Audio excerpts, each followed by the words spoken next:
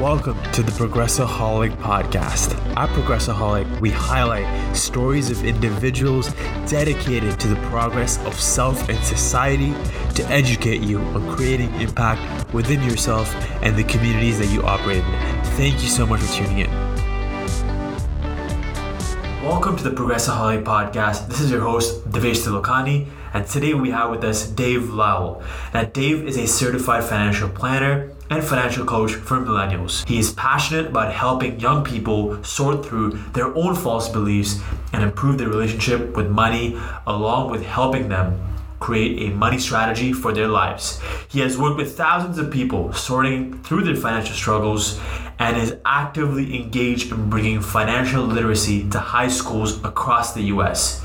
Now, I really wanted to bring someone on that could speak to the topic of financial literacy, as that is something that has piqued my interest recently, especially after reading Rich Dad, Poor Dad by Robert Kiyosaki. One of the best things about Dave is that he focuses on millennials.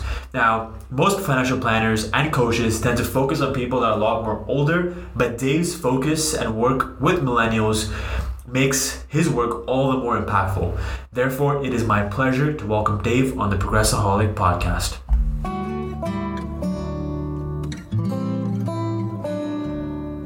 From studying Arabic, and I remember on our intro call, we spoke about this. You study Arabic in Jordan, and sort of becoming a financial coach. Those things don't line up to me personally. So maybe how did that transition happen? And then how did you maybe personally even get involved in the financial planning space in the first place? Yeah. So much for a bachelor's degree, right? I'm just going to go completely 180.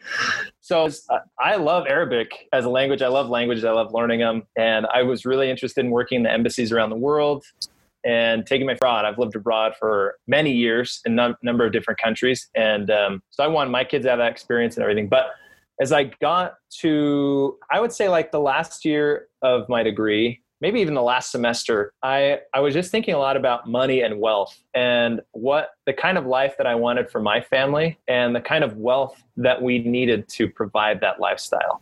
And as I thought more about that, I decided, you know what, I can't just go get a job and just trust I've got to be very proactive and figure out how to build wealth, how to invest, right? What are all the tips and tricks and hacks that I should be using to minimize taxes, grow wealth, all of these things. I didn't know anything. And so my last semester of college, I started looking around. I had a connection and I got a job at a large investment firm. And basically they paid me and trained me and licensed me. And then they paid me to help other people with their money problems. And so essentially it was I did it all for me initially, right? I wanted the knowledge for me. It's a very selfish thing, but that's initially where I went into. And they're like, hey, they're going to pay me to learn. It's like reverse college where I paid them to teach me. Now they're paying me and they're teaching me. This is a great deal. So as time went on though, and I learned these things and I was like a sponge, right? I soaked up everything that I could. I asked everybody questions about this and that. And after helping thousands of people, I realized, hey, I'm not the only one in this stuff. I'm not the only one that has these questions. And I soaked it up and I kind of have a knack for it. And I'm very passionate about it. And that's when I kind of made the career shift. And I said, you know what, I'm going to teach people how to be successful with their money. And so that's how it started, right? That's how I got into the money and advising industry. Yeah.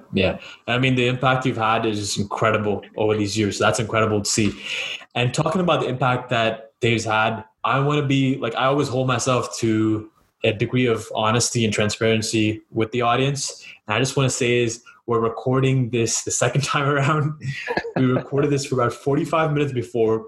I forgot to press the button record. Completely my fault. 100% accountability on that. But Dave was kind enough to, I hope he's forgiving me, and to record it right after again. So if you're listening to this, hold on to every single second because we're recording this again. So that's an hour and a half because we really wanted to provide value to you guys.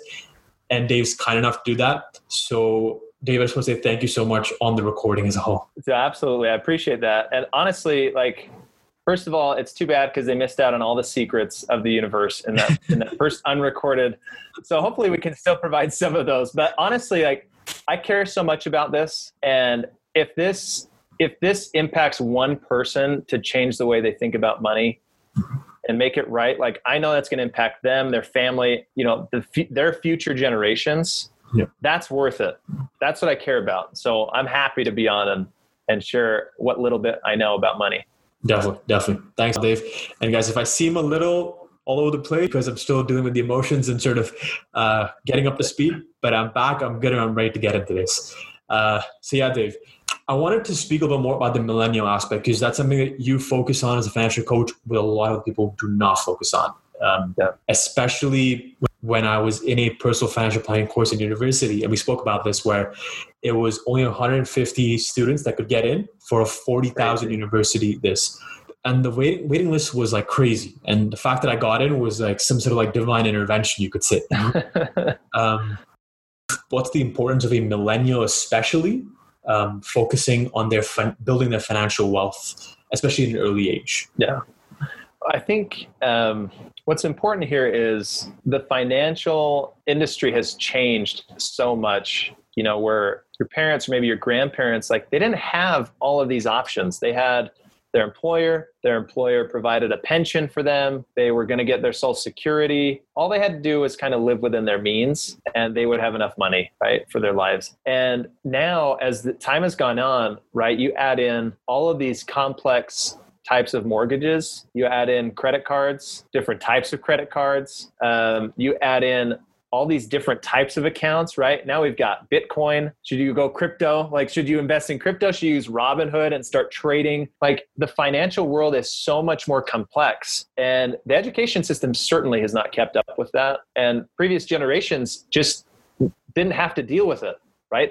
They couldn't teach their kids about some of these things, and they can't have honest conversations about it. So it's left like millennials are kind of just this lost generation where all of a sudden things got really complex, but also nobody was there to help them. And it's scary. It's scary for them. And one of the failings of the financial industry is that there are two ways. Financial advisors are like the ones you would go to for money advice, right? Like you think money advice, you're like, oh, I got to see a financial advisor. The problem is most financial advisors, the way the industry is set up, they make money two ways. One is they sell a commission, or they sell a product and earn a commission, a percentage of the assets invested. Okay. So the more money invested, the bigger the commission. Okay. Second way is they charge an annual recurring percentage fee to manage your investments on an ongoing basis, 1% to 2% a year. So if you think about the way that makes money, if you're an advisor, are you going to go help the millennial or even Gen Z, if we're getting into Gen Z now, but are you going to help that millennial that's got $50,000 to invest where maybe you're going to earn, $500 that year, right, out of fees? Or are you going to spend your time with a person that's got $1 million and you can earn $10,000? It's just the incentives are you help the people that already have the money. And so you have this whole group that's just left in the cold, like, well, we need help. We need advice. We don't have the money yet. That's what we're trying to do, right? Like, we're trying to get there. And so they're kind of a lost generation. The biggest thing, though, is time is the greatest asset in any aspect of our life, right? Time dedicated to things that we care about. And investing is no different. And the sooner you invest, the exponentially better off you will be. Do the math, Google it, you'll see charts. If you start investing at 30 versus 40, X number of dollars more than what you would have if you started later. And so the sooner, so I'm like, okay, if I can help people in their 20s figure this out now, they're going to have millions more by the time they're like average retirement age. Like millions, literally. This is no exaggeration. Yeah. And so if younger people really get serious about wealth building, then it pays off in spades. So that's what I'm dedicated to doing. Beautifully put. And I remember one of my professors mentioned this to me, personal financial professor. If you start saving in your 20s, save 20%. If you start saving in your 30s, 30%. If you save in your 40s, 40, 50, or even 60%. Like, I don't know like the exact math on that. I don't know if it's correct or not, but he just said he was trying to show us that like the later you start saving, the more you need to save percentage of your income. So I think that's the key idea about trying to save as early as possible. Yeah. Yeah, exactly. Right. Like, yeah, I can't remember the exact math either. I don't have the charts in front of me. Yeah. But there's something basically like if you save like $1,000 a year between the time you're 20 and 30, so you save for 10 years and then you stop saving, right? The money you've saved is just invested. Yeah. You're going to end up having more money by the time you're 60 or 65 than somebody that started saving at age 40 and saves $1,000 a year all the way till 65. Wow. Right? Like, I don't know the exact numbers, but the principle's there, like compound growth. Ben Franklin said it's like the sixth wonder of the world. Okay? Something like that. Okay. And it's because it's just magical, right? It's like maybe you've heard this. Would you rather take $1 million? I'll give you two options, right? I'll give you $1 million, or I'll give you $1 doubled every day for 30 days. Definitely number two. That's because I've read Rich Dad Poor Dad, but if I haven't, I would have said number one for sure. Right, exactly. And you don't think like you would have more than $1 million after 30 days. Like, our minds can't compute compound interest, like the exponential growth. Yeah. And so when you're younger, it doesn't seem like that big of a deal, but it has the biggest impact if you start earlier. Yeah. So it's wild. Yeah, definitely. And I'm a big fan of like scenarios and sort of just giving examples. So let's say because like a decent amount of our audience is pretty young. Let's say you're 20, you've just graduated from university, you're starting off in the workforce. How would you like take yourself back to when you were 22? How would you sort of go about it with like your saving, your spending, and all that kind of stuff? Yeah. So for me, right, and my goals are different than somebody else's goals, right? But my goal is creating time autonomy. Time autonomy is at a premium. Like I said, time is a valuable asset, right? So I don't necessarily need a lot of money. I would like a lot of time, and you can have both. Okay. And so if I were 22 starting out with that in mind, understanding that, I didn't understand that at 22. I didn't understand it yet.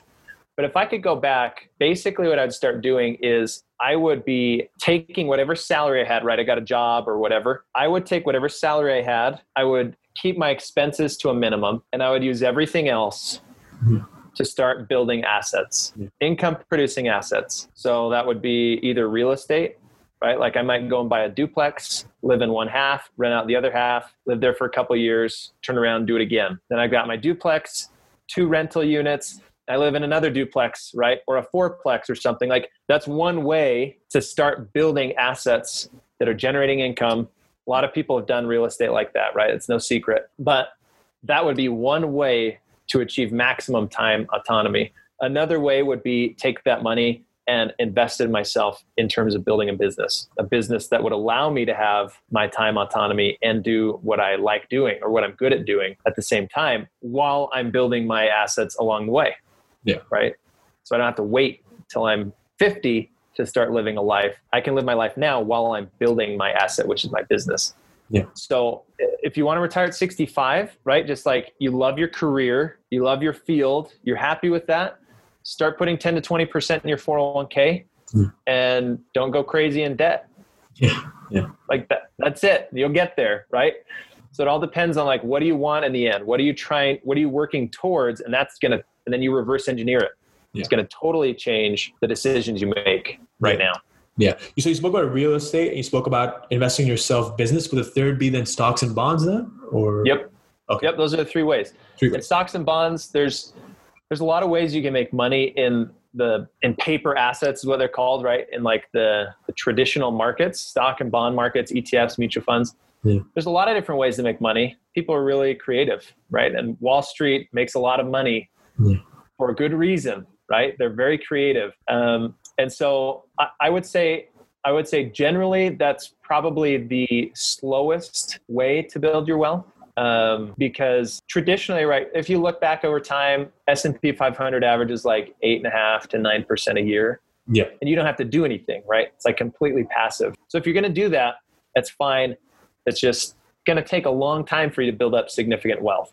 Yeah. If you start early, then that's okay. You got the time, you can afford it. There's a lot of ways to earn other money in the market, but that requires much more active engagement, much more of your time. And so your reward potential goes up because you're putting in a lot of sweat equity to it. So, but yeah, those are the 3: real estate, entrepreneurship, and stocks, bonds type of thing. And then would you maybe look at like you said, as it like, what do you actually want? So for example, if I want to have maximized wealth, I don't want to like, for example, for me at least, I don't see myself working in a job until I'm 65 and then dying in a job. Basically, I'm not trying to, shit on anyone. Like it's everyone to themselves.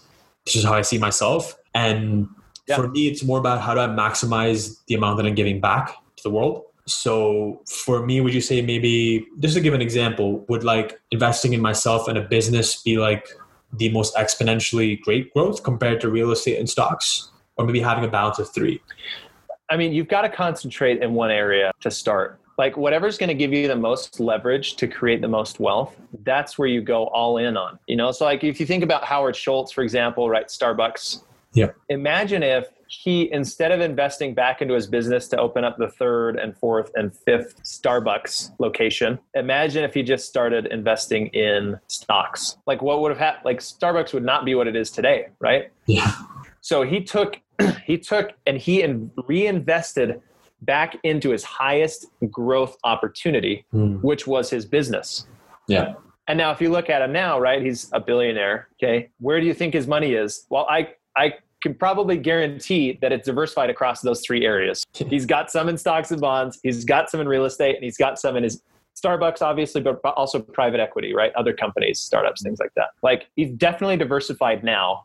I don't have firsthand knowledge or anything. I'm not that cool, but that's how it is. Like concentrate to get rich, diversify to stay rich is an old adage. Concentrate to get rich, diversify to stay rich. Beautiful. Beautiful. That's the quote of the podcast right there. That's it. And I want to speak maybe a little more on the mindset aspect because I feel like a lot of 22-year-olds going into the workforce or starting their own businesses or whatever, like all the tips and tricks are sort of out there in the books, in the courses and all that. But a lot of the times, and I'm sure like for you as well, as a coach, you're working on the mindset aspect.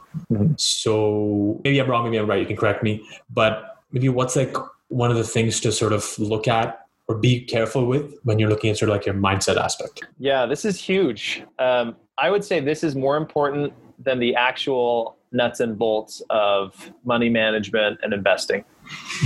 Hands down, it's more important. And it's not like the mystical woohoo, like I just believe and money will manifest itself. Yeah. Like that could be valid. Maybe it is, maybe it's not. Yeah. But mindset is extremely important. There was some Nobel Prize winning research in 2002, an economist named Daniel Kahneman.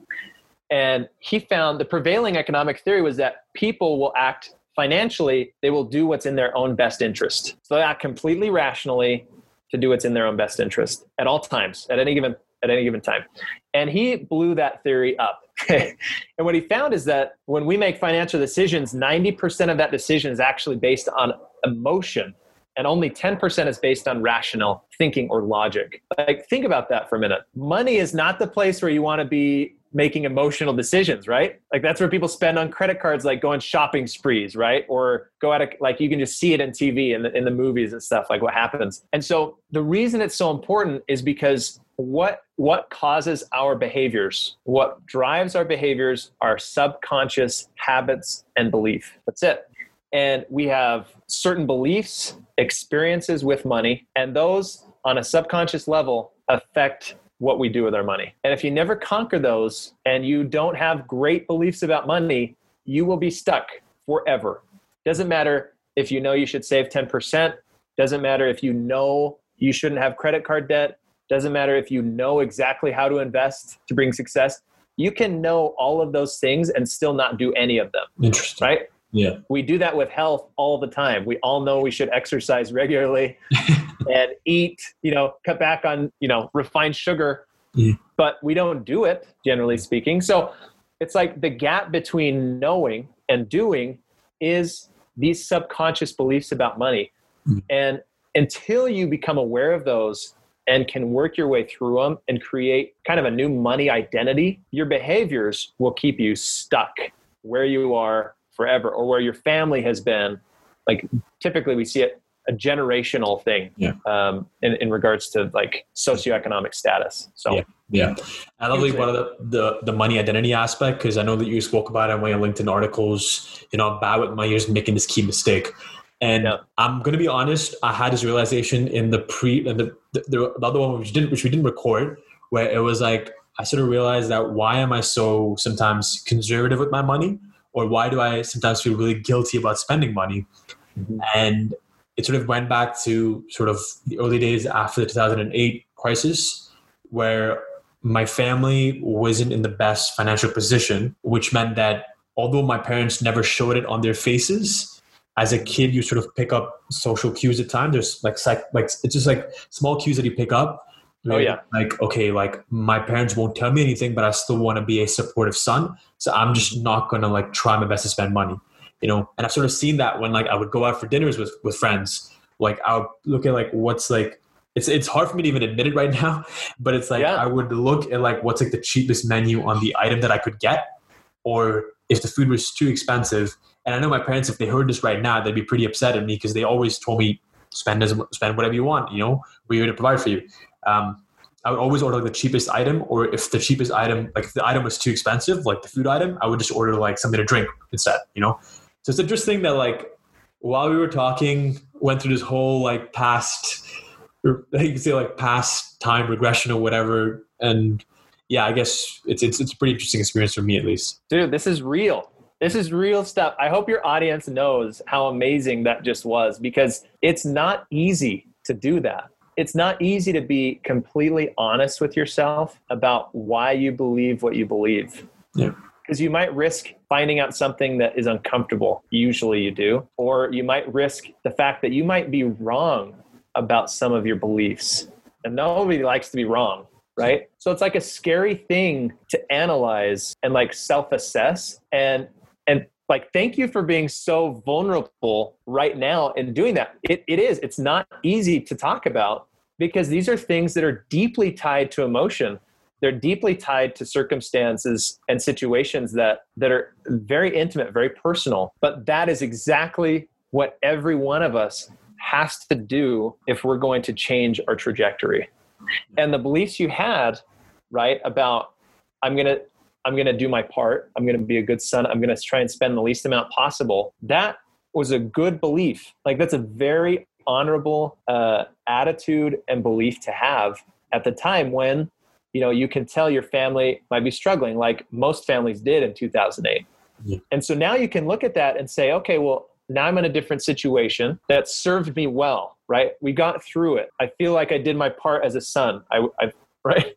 What I could do, I felt like I did it. Now I'm in a new situation. Does that belief and the corresponding behaviors and actions, does that serve me in my long term? Is it good to have, or am I okay to let that belief go? Can I just let that go and start believing something different now? Yeah. Yeah. And that's what we all have to do. We have to reassess. We have to pick what's in our future best interest.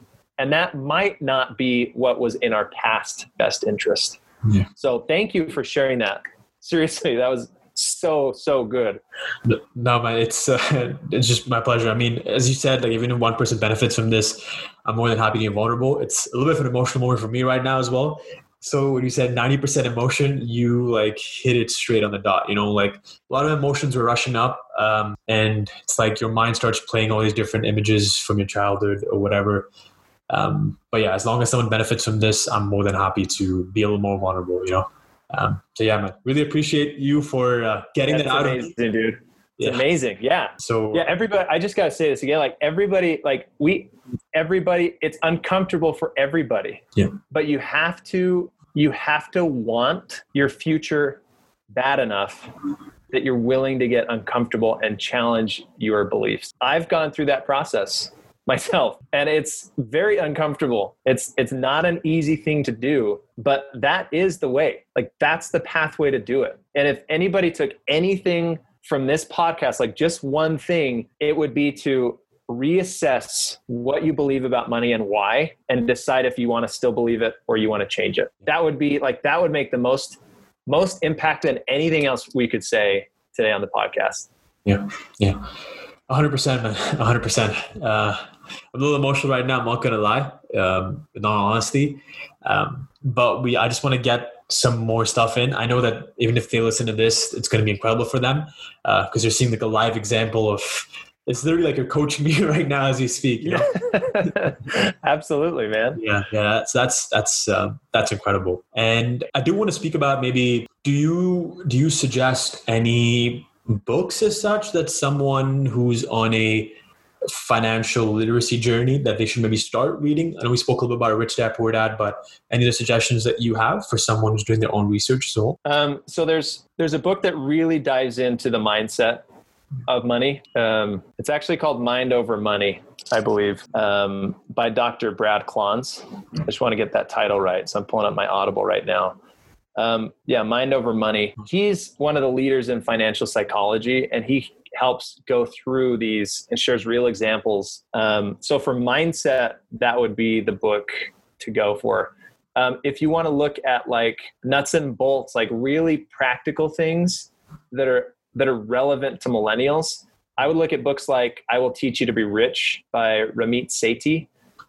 He has great approach for, our current generations to approach money and money decisions, and like just cut through a lot of the noise that's out there. So those would be two books I think I would recommend. No, 100%. That was beautifully put.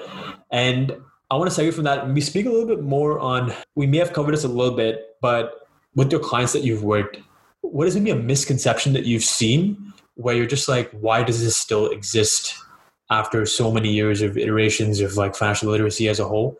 Like, why does this still exist? Maybe like a common misconception that you've seen. One of them is a lot of millennials are afraid to invest at all. I've noticed a trend where a lot of them just they're saving money, right? So they're doing a good thing. They're saving money, but they're just putting it in a bank account. So it's earning like 0.1% interest. And they just like, they don't know what to do. Yeah. And they're scared to invest because they see it as risky. Yeah. And that's a huge misconception and a huge missed opportunity. Like if that money could have been growing for the last 5 years instead of sitting in your bank account, and then you compound that over the next 30 years, like that is very significant, And so this misconception that investing in the stock market is risky. I'm not going to tell you that it's not risky, right? But it's not like a gamble, I guess I would say. Like a lot of people think it is a gamble. Yeah. Right. And it's very similar to gambling, and it's just not. Yeah. It's not like gambling. There are different ways to invest in the market, and there are certain ways that are definitely very much like gambling.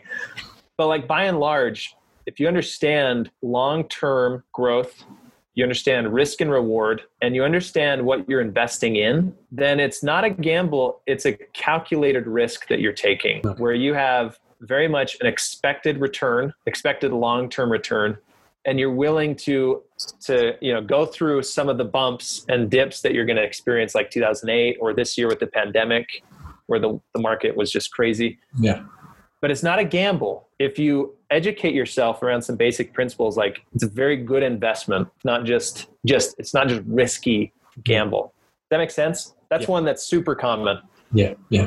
I think that there's that misconception. And also it's the thing that when you buy stock, normally people tend to buy it when it's super high, and then when it's low, they just sell everything away.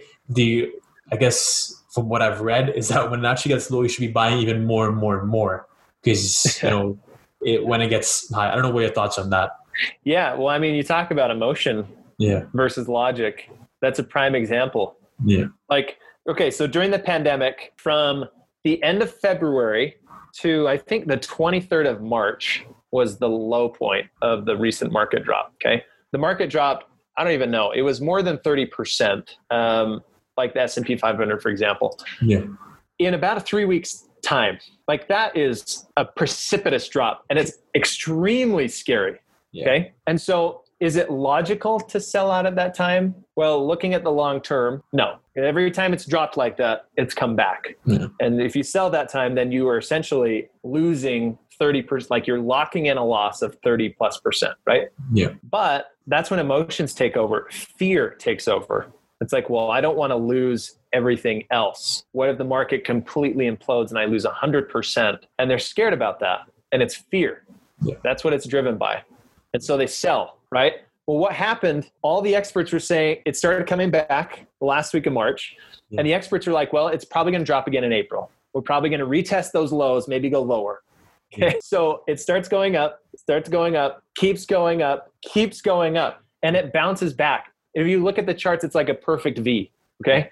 So like within 2 months, the market was back. You have the same people jumping in, and it wasn't perfect. It was like right? Up and down and stuff. You have the same people jumping back in because they don't want to miss out on the growth. So they sold at a 30% discount. Yeah. And now they're buying at like, a 15 or 20% premium to get back in. Yeah. Those little decisions over the span of 30 to 40 years are what completely destroy portfolios. Yeah. And it's all emotion, man. Yeah. It's fear and greed in a trade-off. Like, oh, I don't want to miss out. I got to put it all in. Yeah. Then it drops. Oh shoot, I got to sell out. I don't want to lose it all. I'm afraid. Goes back up. Greed. I want in. Right. Anyway. Yeah. It's fascinating. That is, I mean, you kind of summed up like what 95% of the world is doing right now. So it's pretty interesting to see that the information is out there. Like it's in the books, it's in everything, but people just somehow don't. And as you said, the 90% emotion aspect. So yeah, like that was beautifully said. And of course, like we're on a time crunch, so I don't want to take up too much of your time. I've already taken up 45 minutes extra. Good, man.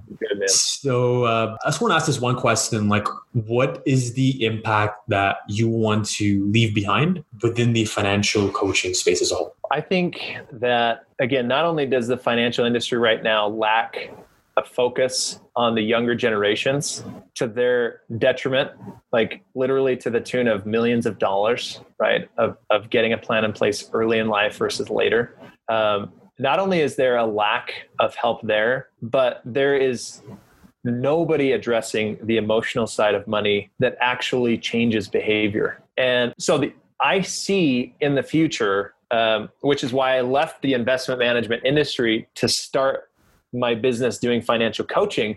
I see the future of hundreds of thousands of financial coaches helping people walk through why they do what they do, that gap between the knowledge and the doing, helping bridge that gap so people can actually have abundance financially, right? They can fill their potential and reach true fulfillment in life. And again, that's not through amassing large quantities of wealth necessarily, but it's through using wealth to live a fulfilled life, spending more time and having more experiences with family, giving your time or money to causes that are important to you. So I see hundreds of thousands of financial coaches coming out that can help people bridge that gap. And I would like to help create an additional $1 trillion worth of net worth in people. I would like to do it by 2030. And the way that I need to do that is if I can help one person make a simple change so they have an extra $1 million at retirement, and I help 1,000 people do that, and I also help 1,000 coaches come into the industry and help their own people, then that will add up to $1 trillion. And that is something that motivates me. Like that gets me out of bed in the morning. Dave, I just want to say one thing. You've already impacted me in this episode right now. It's like, this has honestly been one of the most emotional episodes for me personally. So as you said, you've already impacted me. So one other life that you've impacted already. So I just want to thank you from the bottom of my heart, man. If you were in virtual right now, I would give you a hug. Right there. Virtual hug right there. Virtual hug. But yeah, man, I just want to say thank you. Thank you so much for taking the time out to record this twice. And yeah, man, just to sort of end it off, I don't want to take up too much of your time. Tell us where our listeners can find you. Yeah. Once again, Devish, thank you so much, man. I'm happy to be here and spread this message. And I love what you're doing with the podcast. I think it's so important. Yeah, I'm very active on LinkedIn. So you can find me, Dave Lowell, CFP on LinkedIn. And then I also have a free gift. If anybody wants to check this out, you can go, it's a 30-day money challenge. And it takes you step by step through kind of figuring out your self-beliefs about money, the whole process we've talked about, and then doing some actual nuts and bolts to get you on the right path. And you can find that at upyourmoneygame.net/money challenge. So www.upyourmoneygame.net/money challenge. And start getting your financial life in order. Awesome, man. I'm going to put those links below, everyone, so that you can check those out as well. Again, thank you, Dave, so much for this. Really appreciate it. Appreciate it, Devish. Take care, man. If you liked any part of that, please leave us a review. It will mean the world to us. Please let us know your thoughts, how you think we can improve and continue providing more and more value to our community, because we are here to serve you, and make sure that you have the best time possible and continue progressing within your journey. Thank you very much.